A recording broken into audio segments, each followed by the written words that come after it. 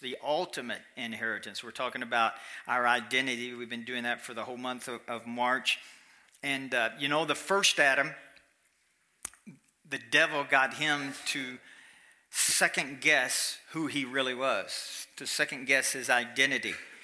He said, if you want to be like God, you need to do this. And the devil still does that to you and to me. If you want to be true, and Adam and Eve were created in the very image of God.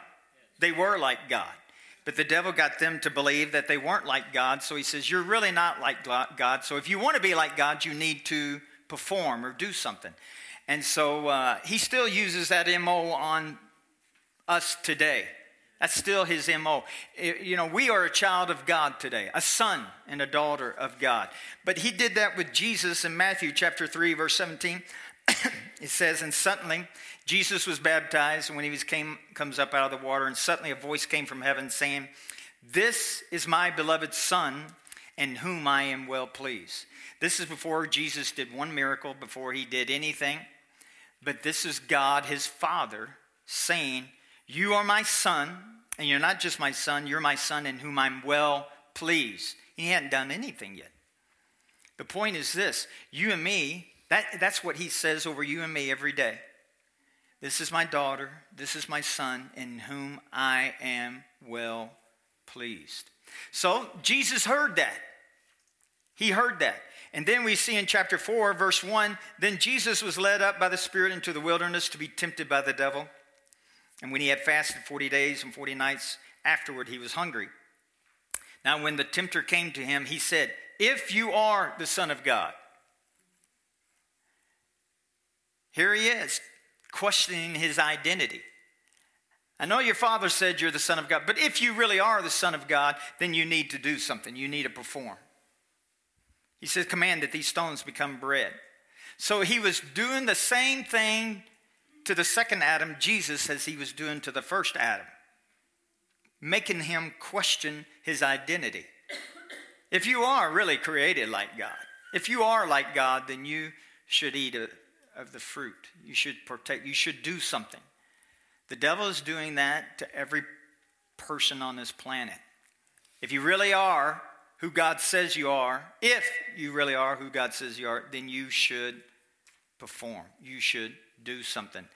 So in Matthew chapter 27, here's when Jesus is at the end of his life on this earth, hanging on the cross, it says in verse 39, Matthew 27, and those who passed by blaspheming him, wagging their heads and saying, you who destroy the temple and build it in 3 days, save yourself, if you are the Son of God.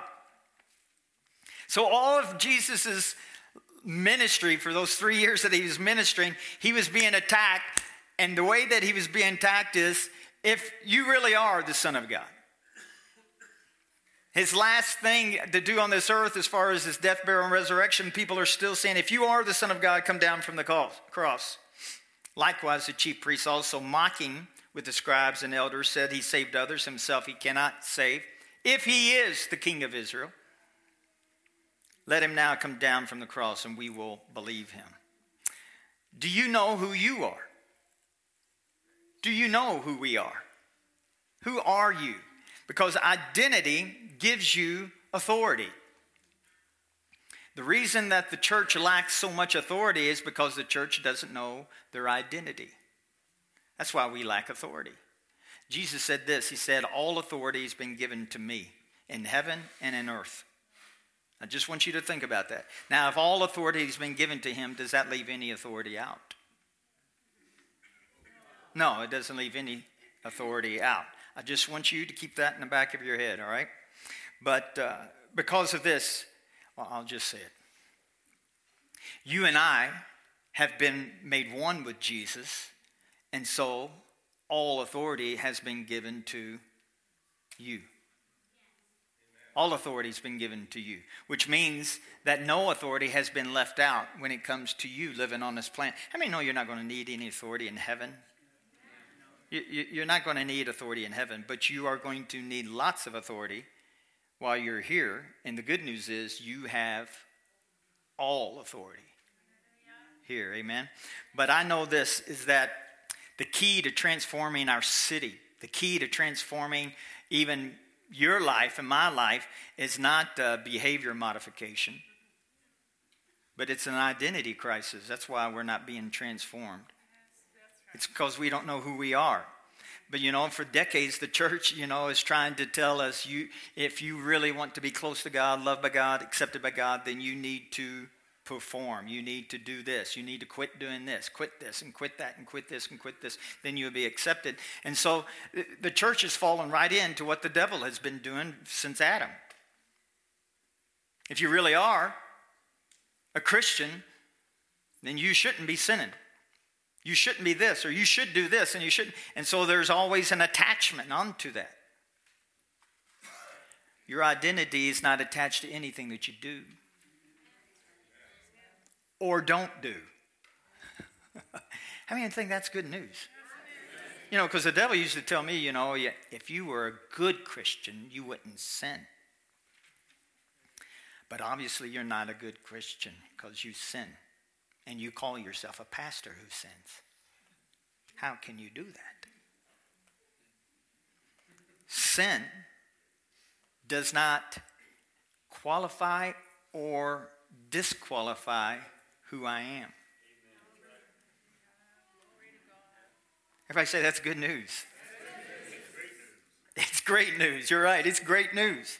Why? Because, we're always trying to fit into a behavior modification mode. And I'm telling you, no matter what you do, you're going to fall out of that mode. Even on your best day. And the devil will just make sure somebody will cut you off in traffic to make you say, man, I haven't said that word in a long time. Y'all are looking so holy today. But anyway, I know you put your pants on just like me. Amen. So sin, because this is the problem that the devil doesn't know and that the church doesn't, well, the devil knows it, but the church doesn't know it, is because sin has been taken care of throughout all eternity. Sin is not a problem for humanity anymore.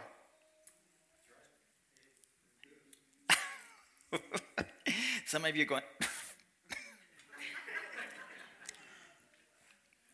it's not a problem. And if it is a problem, then the curse is still a problem to you and to me. Then sickness has to be conquered again. And then poverty has to be conquered again. And then I'm telling you, all of that is being conquered. Because the head of the snake was sin. So you cut the head off, you don't have to worry about any life in the snake at all then. I know, but Melody one time, she found a snake. It was about 18 inches long. It was a baby snake, and we had Jared and Joel. They were just little ones playing outside, and I wasn't there. I'm usually the snake taker care of. I know my snakes, and I catch them, or whatever. And no, we're not a snake handling church. For those who are watching, I thought I better qualify that. I knew that church was weird, but anyway. But I enjoy catching snakes. But anyway. I wasn't home, and so she didn't know what kind it was, and we had little ones running around the garden and everything. When I got home, I could not even tell what kind of snake that was. I said, she goes, what was it? I said, there's not 1 square inch of that snake that I can even look at. It's like she put it in a blender. I go, what'd you do? Put it in a blender? Yeah. Boom! Yeah, I go, what? I don't know. I have no idea to this day. But anyway, why did I tell you that story? But anyway. The key to transformation is not snake handling, but it is this, knowing who you are in Christ. And none of us, including me, 100% or even 90% know who we truly are. We don't. And I say this to our church for years, or I've been saying this, is that, the number one quality for any believer is to be teachable. And the more that I say that, the more I don't think I'm as teachable as I thought I was. Which probably means you're not as teachable as what you think you are. I'm just saying. Just a thought. Probably a pretty good thought. but to be teachable. Revelation knowledge. Melanie and I were talking, about, I forgot what it was, the subject was, but it was like when people don't have revelation knowledge, you think, man, they don't think of something, and all of a sudden, boom, then they think of it. And they get a light switch turned on, a light bulb moment. But it's not that God is withholding revelation from you and me. God never withholds revelation from us. When people say, oh, God finally told me, or God showed me. No, he's never withholding revelation from us. It's just you were open to receiving. Did you hear that? Why is that important? Because there's things that you need to receive and that God wants to teach you, but you've been closed off to it. I mean, just 4 or 5 years ago, I got the revelation of grace. But before that, anytime somebody talked to me and says, do you understand grace? I would immediately, without hesitation, said, yes. I've been saved since I was 7 years old. I grew up in the church. Of course I know about grace. Until God says, you don't know nothing about grace. And I went, come again? I've been in full-time ministry since 1991. And he says, and you know nothing about grace since 1991. But this is why I started receiving grace. It's not because God wanted to start showing and sharing me with grace. It was because at that particular time in my life, I let my guard down of all of my preconceived ideas and of all of my overwhelming knowledge and expertise. And I let my guard down and I said, okay, God, I'm ready to receive. Now, he says, now I can tell you and show you and give you revelation about grace. The problem is we've been decades taught things that people who were before us, what they knew, and they taught us, and it was passed down from generation to generation, what your pastor taught you, what your parents taught you. And how many know that there is a possibility that what they taught you is wrong?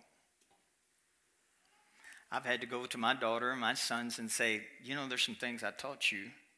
I was wrong as your daddy and as your pastor.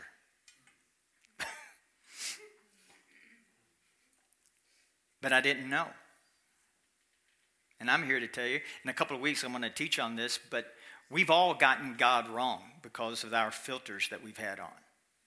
Your parents, your pastor, yes, if you grew up in this church, your pastor got some things wrong about God.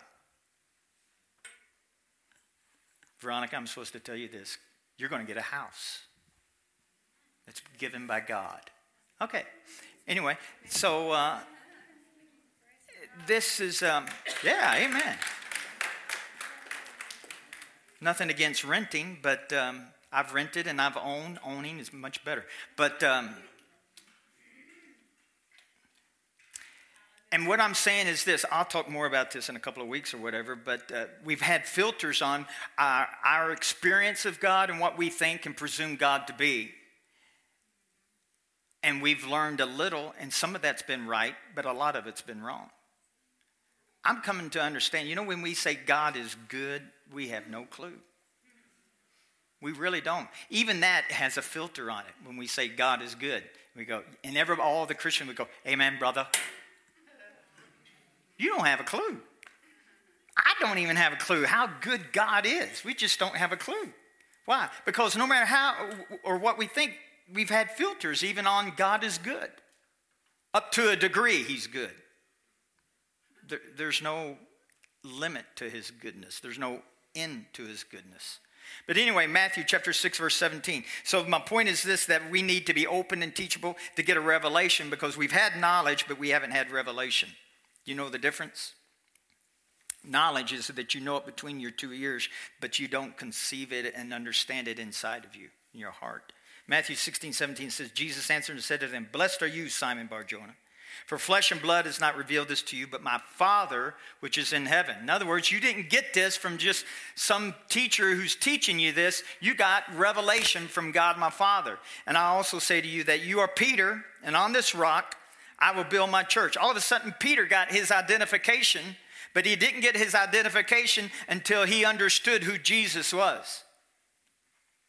I'm going to say it again. Peter got his identification. Jesus says, you're Peter. But he didn't get his identification of being Peter until he got his identification of who Jesus was. Did you get that? So it says, you're Peter, and on this rock I will build my church. The gates of Hades will not prevail against it. I will give you the keys to the kingdom of heaven, and whatever you bind on earth will be bound in heaven, and whatever you loose on earth will be loosed in heaven. So what is he saying? Now that you know your identification, now you're going to have authority. Which tells me if you don't know your identification, you're not going to have authority. And it's not because God is withholding it. It's because true identification will automatically give you an understanding and revelation of authority. He says, whatever you bind on earth is going to be bound in heaven. Whatever you loose on earth is... Does that sound powerful to you? That sounds pretty powerful to you.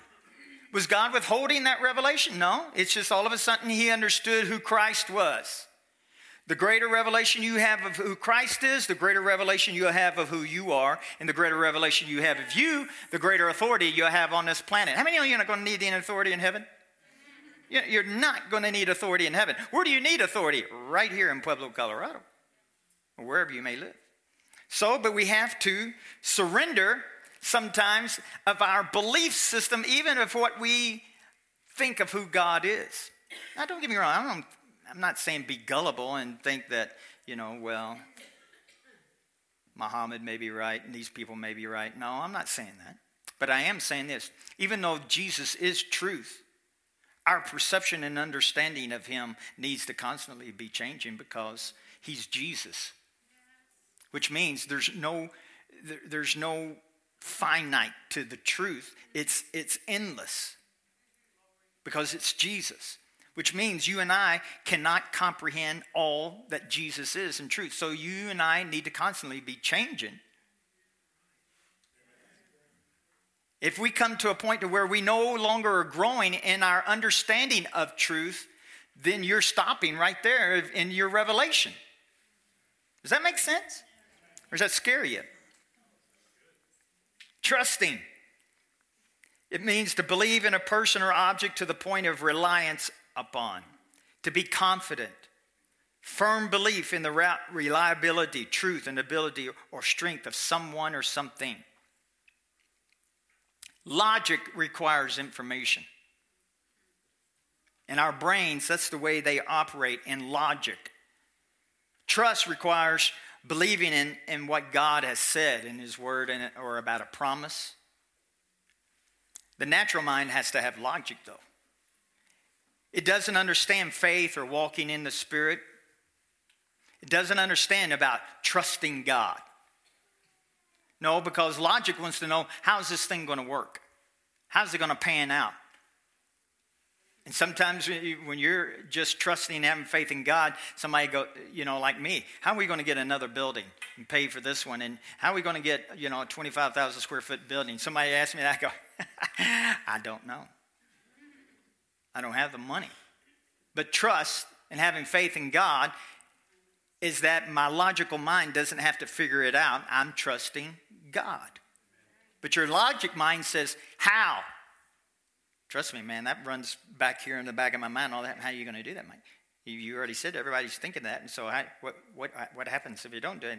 What's going on? No. Trust. The natural mind wants to have this logic and wants to understand it. But, I remember when I was a young teenager, I remember Proverbs 3, 5, and 6, when it talks about trusting the Lord with all your heart.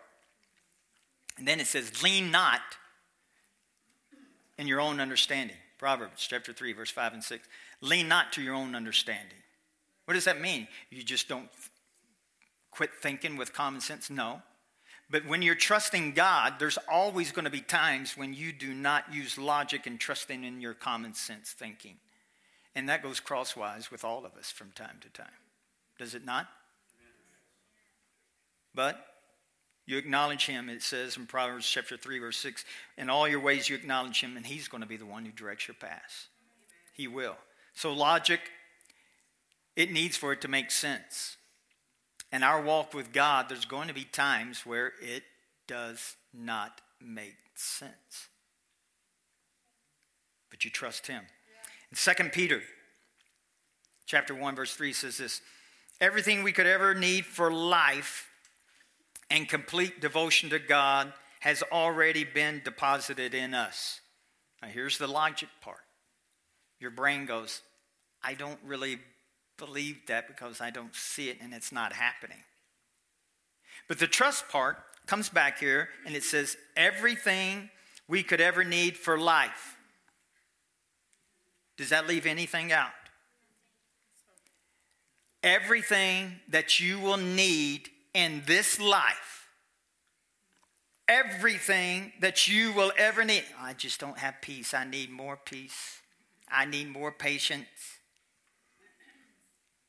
And don't be like Solomon. I need 100 more wives. You know, there's probably a sub-point to him being the wisest man in the world because I'm just saying. But anyway, you have 700 wives. Yeah, I don't know if you should be called the wisest man. But anyway, that's just I'm just being funny. Chill out. Holy cow. Women are smart enough not to have 700 men. That's, and all the women said, yeah, they just think, we're a lot smarter than that. Everything, I got to get back to this. Everything, 2 Peter chapter 1. Love you. Anyway, 2 Peter chapter 1, everything we could ever need for life and complete devotion to God has already been deposited in us. Where is it? It's where? It's in you. But your logic mind is going to go crosswise with this, but this is where the trust part comes and says, I may not sense it, I may not feel it, it may not seem like it's going on, but I know that I'm trusting God that whatever I need, it's on the inside of me. By his divine, it's been deposited in us by his divine power. In other words, you couldn't perform to get inside of you. You couldn't do anything to get it inside you. It says it's been deposited in you by his divine power. In other words, God put it there. For all this was lavished upon us through the rich experience of knowing him. Jesus said eternal life is knowing him. That's eternal life. It's not living forever. It's knowing Jesus. So when you get to know him, and this is why, we read our Bible, we fellowship and pray, we come to church, we're wanting to know more of him, not to be accepted by him, not to be loved more by him, but so that we can see the manifestation of all this stuff that's been given and deposited on the inside of us. So he said it's been through the rich experience of knowing him who has called us by name and invited us to come to him through a glorious manifestation of his goodness. God wants you to experience his goodness. As a result of this, verse 4, he has given you magnificent promises that are beyond all price, so that through the power of these tremendous promises, you can experience partnership with the divine nature. Did you all hear that? Partnership with divine nature. Have you ever gone in partnership with somebody? If it's either in business or you're doing something in partnership, that means that you're one. It means not one's up here and you're down here. No, when you're partners, it's co-equal, you're together. God is saying that I've called you into partnership with what? Partnership with the divine nature. Ooh, that makes religious minds just go tilt. Partnership with the divine nature, by which you have escaped the corrupt desires that are of the world. So your logic brain's going to go, there ain't no divine nature in me. Partnership? Man, I'm not even the janitor in this business. But that's not what the word says. It says you were partners with the divine nature that's been deposited on the inside of you. How can we embrace this? Your logic mind cannot. So if you're trying to figure this out between your ears, we go, no, I just, no, I can't accept that. It's not there. I don't understand it. So no, it's got to be revealed to you in another way. And Jesus says in John 8:31, he says, Jesus said to those Jews who believed in him, when you continue to embrace all that I teach, you prove that you are my true followers. For if you embrace the truth, it will release more freedom into your lives. So if we have bondage in any area of our life, it's because we haven't embraced the truth in that area. If you're in bondage to sickness and disease, to poverty and to lack, and to no peace in your life, if you're in bondage to this or to that, if you're in bondage to anything, it's because you haven't embraced the truth in that area.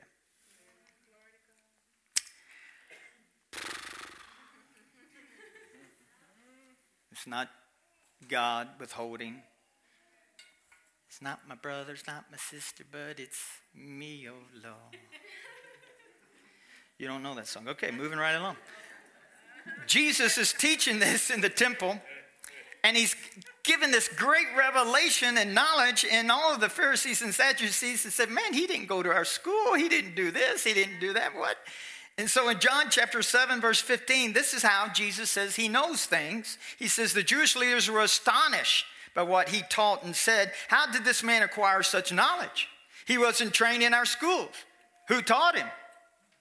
He didn't go to such and such Bible school. He didn't go to such and such church. Who taught him? Verse 16, so Jesus responded, I don't teach my own ideas, but the truth revealed to me by the one who sent me. If you want to test my teachings and discover where I receive them, first be passionate to God's will. And then you'll be able to discern if my teachings are from the heart of God or from my own opinions. Charlatans praise themselves and seek honor from men. But my Father sent me to speak truth on his behalf, and I have no false motive because I seek only the glory of God. So this would be great advice for today. And it gets the heart of receiving revelation. Our motive. Motive. What's in your heart?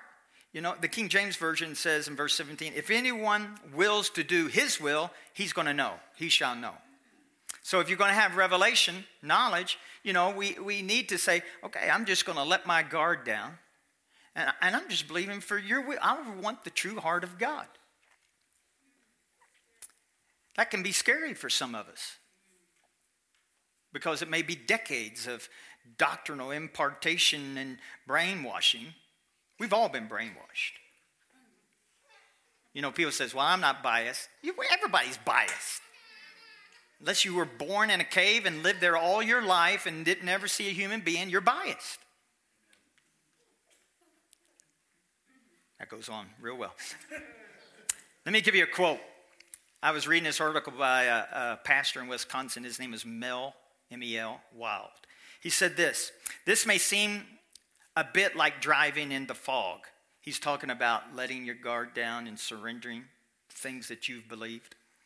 This may seem a bit like driving into the fog at first, but when our motive becomes God-centered with an attitude of surrendering everything that gets in the way, our thinking becomes uncluttered for him to pour out his wisdom on us.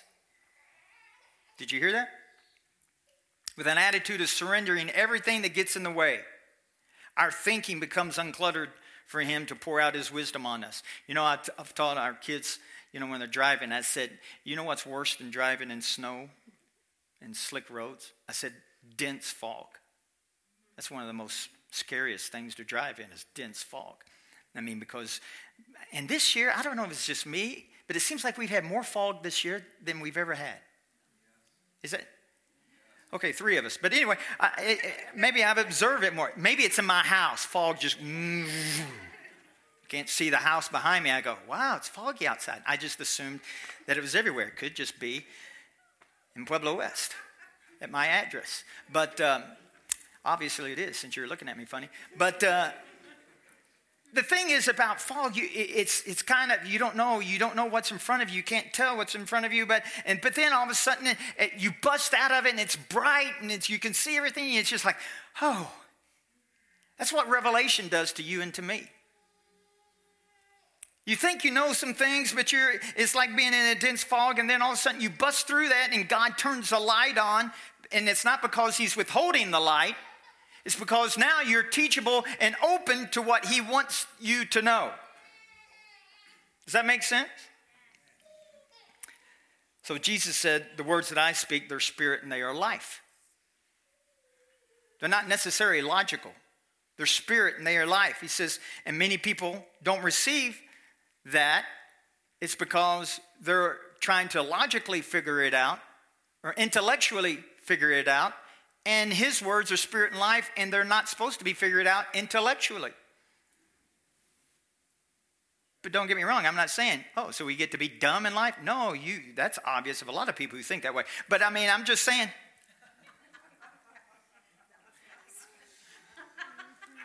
Anyway, I'm just saying that God's words are spirit and life, and we have to say, okay, Lord, there's some things I obviously don't understand, so I want you to show me them. Let me see the spirit of the thing and the life that you're trying to show me, because I've been shutting the door on this, and I'm wanting you to know I'm opening the door to this. So, because his words are spiritually discerned. They are. John 6:63 says, the Holy Spirit is one who gives life. That which is of the natural realm is of no help. Is that pretty plain? Yeah. The words I speak to you are spirit and life, but there are still some of you who won't believe. Was it because Jesus was withholding something? No, he said, you're not believing because I'm giving you the truth. I'm giving you the words that are spirit and life, but you've closed the door to where you don't want to know the truth. 1 Corinthians 2:10 says, but God now unveils these profound realities to us by the Spirit. Yes, he's revealed to us his inmost heart and deepest mysteries through the Holy Spirit, who constantly explores all things. After all, who can really see into a person's heart and know his hidden impulses except for that person's spirit? So it is with God. His thoughts and secrets are only fully understood by his Spirit, the Spirit of God. Verse 12. For we did not receive the spirit of the world system, but the Spirit of God, so that we might come to understand and experience all that grace has lavished upon us. You're not going to understand all that grace has lavished upon you and me by trying to get it through your logical understanding. Did you hear me? You're not. It has to be spiritually discerned. Whether it's the grace of God, the goodness of God, the love of God. People say, I understand the love of God. There's no way you can understand all the love of God, because God is love. God is grace. God is all these things, which means there's no end to it, which means you and I have to continually adjust our understanding to what God is. It's not that one day, I got it figured out. I thought that years ago. Man, I got this faith stuff. I just think I got it figured out, until I woke up from my dream. It was a joke. But anyway, we don't have everything figured out. You don't. I don't. None of us do. An attitude of surrender leads, though, to great faith. It really does. Trusting God. And this great faith will cause you to walk in a lifestyle of tremendous revelation. Not to be flaky, because I know you can just start receiving everything that everybody says. No, I'm not saying that. I know some people that are, I would call ooky spooky spiritual and are flaky. And I'm not saying to be gullible. I'm not. But most people are so far in their religious values and their traditions that they don't ever have to worry about being flaky or gullible, because they don't let their guard down for anything about the truth. Your truth should always be so solid that even when people question it or the devil questions it, you need to have a revelation that I'm not afraid of questions. I used to be afraid of questions years ago. The devil said, if you are this, don't be afraid of questions. If your foundation is solid enough, it can withstand any questioning. Are you there? But the ultimate inheritance, this is the point that I'm getting at. The ultimate inheritance. The reason I laid a foundation of revelation knowledge. The reason I laid a foundation of making sure that you let your guard down, because what I'm about to show you and teach you is that your logical mind will just go tilt on what I'm about to tell you. Are you hearing me? So we need revelation knowledge. You need to have an open heart to surrender and say, God, I'm ready to receive anything that you want me to have. And I know you want me to have some things, and I may have been closed to this. I may have been closed, like the goodness of God and like the sin problem. Man, I was not open to that until even a year ago, less than a year ago.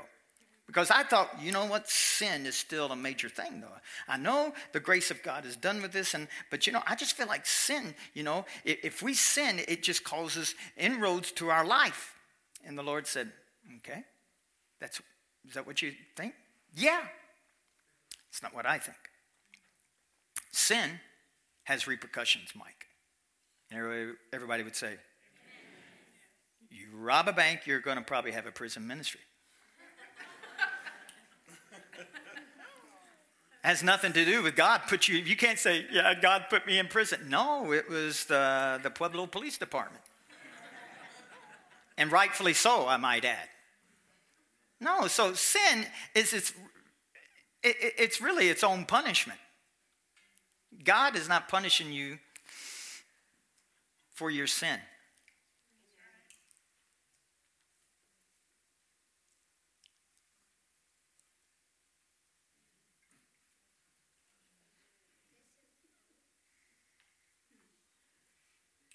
I used to be intimidated when I got quiet. Not anymore. If sin is still a problem, then God really didn't conquer it.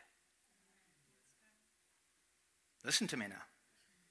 And if God did not conquer sin, then everything that sin has brought into this world, I am still subject to.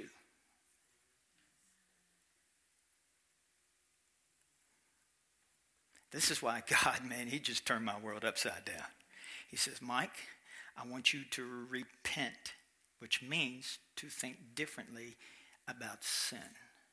You think sin is this powerful thing that the devil he's wielding this sword and just has you in under submission to sin, and sin is over you. You need to repent and think 180 degrees the way that I think about sin. Sin has no power over you, whether it's sickness, disease, or the door has been closed to sin forever throughout all eternity.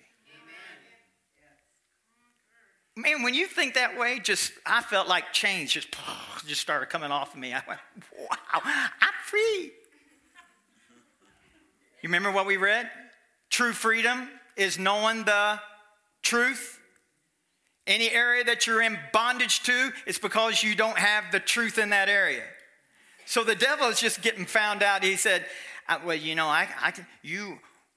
sin is still powerful. I'm just telling you, it's still powerful. No, it's not.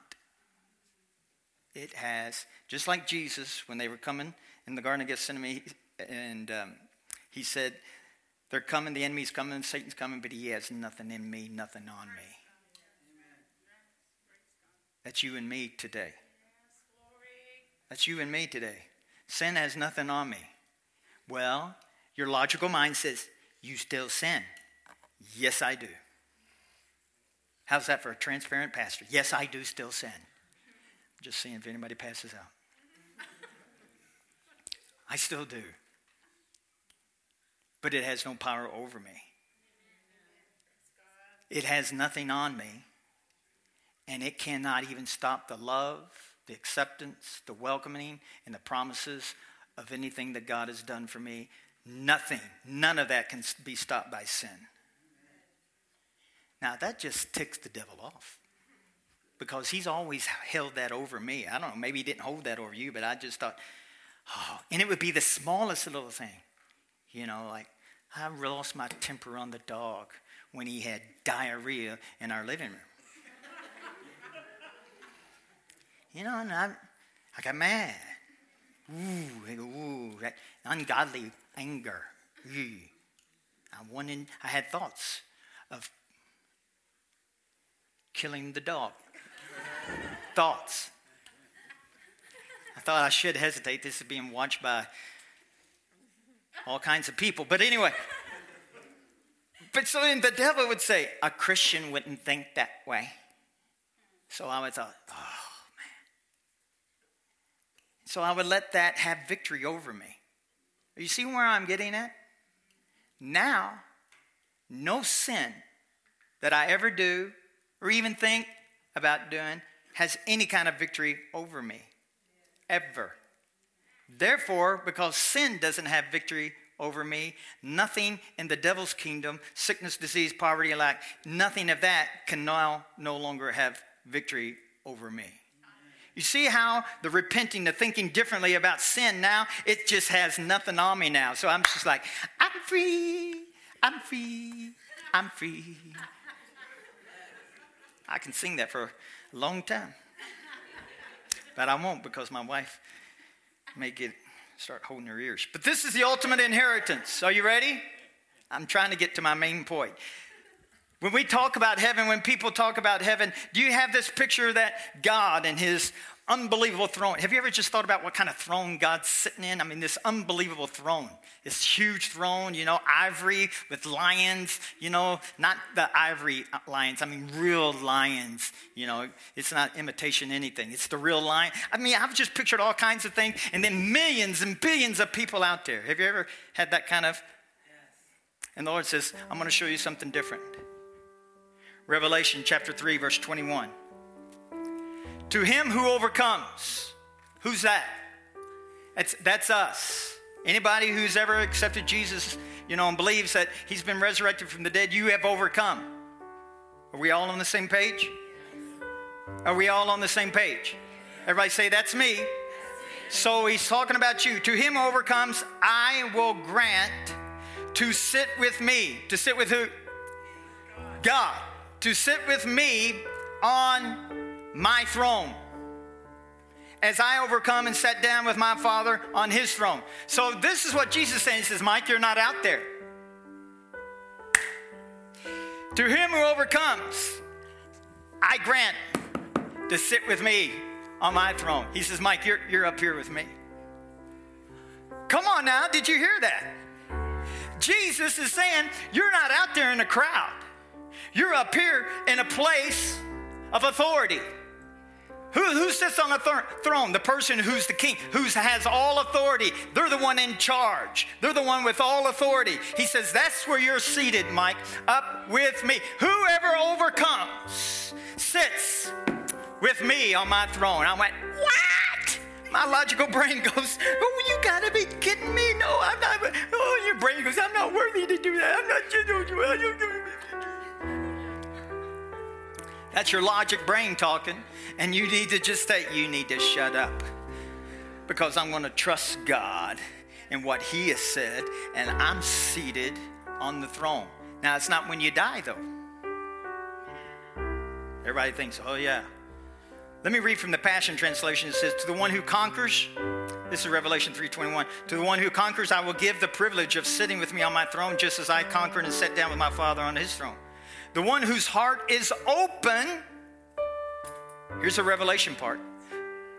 The one whose heart is open, let him listen carefully to what the Spirit is saying now. Everybody say now. Now to the churches.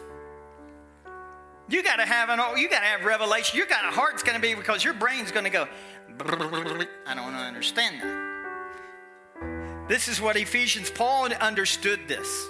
Paul said in Ephesians 2, chapter 2, verse 5 and 6, he says, even when we were dead and doomed on our many sins, he united us into the very life of Christ and saved us by his wonderful grace.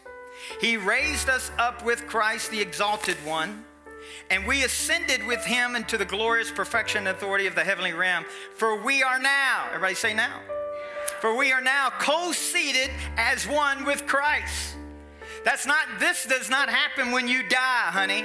He said, right now, you are co-seated with Christ. Everybody in here is seated in Christ in heavenly places right now today. Now your logical brain goes, how can you be in two places at once? I don't understand. I don't feel like I'm on any throne. The only throne I've ever been on is the toilet. It is white. But anyway, and no, what he's saying is this, that if you try to logically figure this out, you'll never get there. And all this lavish grace that's been provided, you won't be able to comprehend, and you won't experience all the goodness of God. But it's not because he's withholding it. It's not because he's held it back. He's saying, listen, I'm telling you, this is the way life is. That's the way I see you. But the most important thing is, hell knows what you look like. Heaven knows what you look like. But the problem is, you and I don't know what we look like. Man, we are seated right now. March 31st, 2019, we are seated right now, co-seated on the throne of God. Everybody in here, and those people who are watching, that's where you are at right now. Not going to be, not having to perform to get there, not because of the devil saying you're this, you're that, if you try harder. No, right now it's because of the divine nature. He says, I've partnered with you, and now we're one, and that's where we're seated. Amen? Let's stand.